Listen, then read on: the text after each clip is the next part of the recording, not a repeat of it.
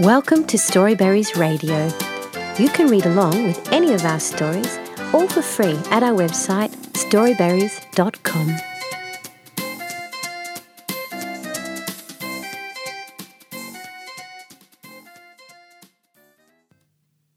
Santa Claus, the almost 100% true story by Isla McGuckin. 1. A long time ago, in a place not a million miles from here, there lived a man. There was something very, very special about this man. This man was very rich, but that's not what made him special. Since the world began, well, almost, there have been lots of very rich men.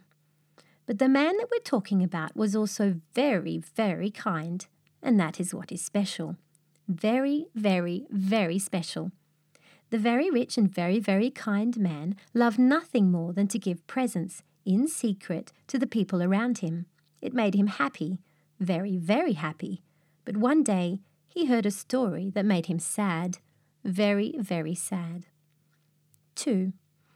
A long time ago, in a place not a million miles from here, there weren't the same opportunities for girls that there were for boys. Some might say that not much has changed, but that's a story for another day. And anyway, it wasn't this that made the very rich and very, very kind man sad. Not just that anyway. It was this. One of his neighbours, a very old and very poor man, had 3 daughters. A long time ago, in a place not a million miles from here, no matter how poor a family might be, they were expected to pay for their daughters' weddings. But this man couldn't afford to pay for one daughter's wedding, never mind 3, and he was proud, very, very proud. So although his 3 daughters had all found husbands-to-be who loved them and wanted them to follow their dreams and didn't care a jot about money, the entire family was stuck. And it was that made the very rich and very, very kind man sad, because life is far too precious to waste a single day of it being stuck. And so the very rich and very, very kind man came up with a plan. 3. On the first night, the very rich and very, very kind, do you know what? Let's call him Nicholas. On the first night, Nicholas dropped a bag of gold down the chimney of the very, very old and very poor. Do you know what? Let's call him Ned. On the first night, Nicholas dropped a bag of gold down Ned's chimney. The bag of gold fell into a stocking that Ned's eldest daughter had hung beside the fire to dry. In the bag was just enough gold to pay for her wedding. And so she got married that very day. A long time ago, in a place not a million miles from here, people weren't really into lengthy engagements. On the second night, Nicholas dropped another bag of gold down Ned's chimney. This time the bag of gold fell into a stocking that Ned's middle daughter had hung beside the fire to dry. In the bag was just enough gold to pay for her wedding, and so she got married that very day. On the third night, Ned wondered if the family's secret benefactor would return.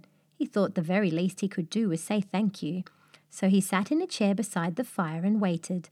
But after 2 days of wedding celebrations, Ned was feeling tired, very, very tired, and his eyes were beginning to close when he heard a noise on the roof.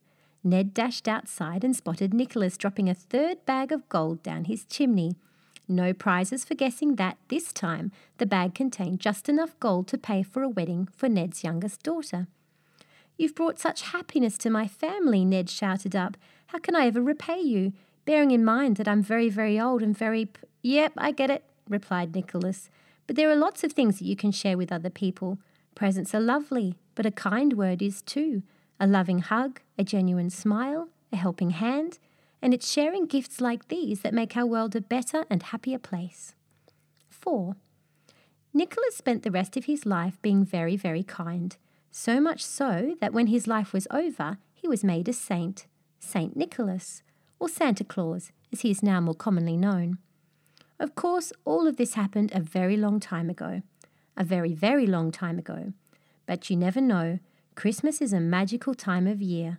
And maybe, just maybe, if you hang up a stocking on Christmas Eve, Santa Claus will find a way to leave you a special little something just for you.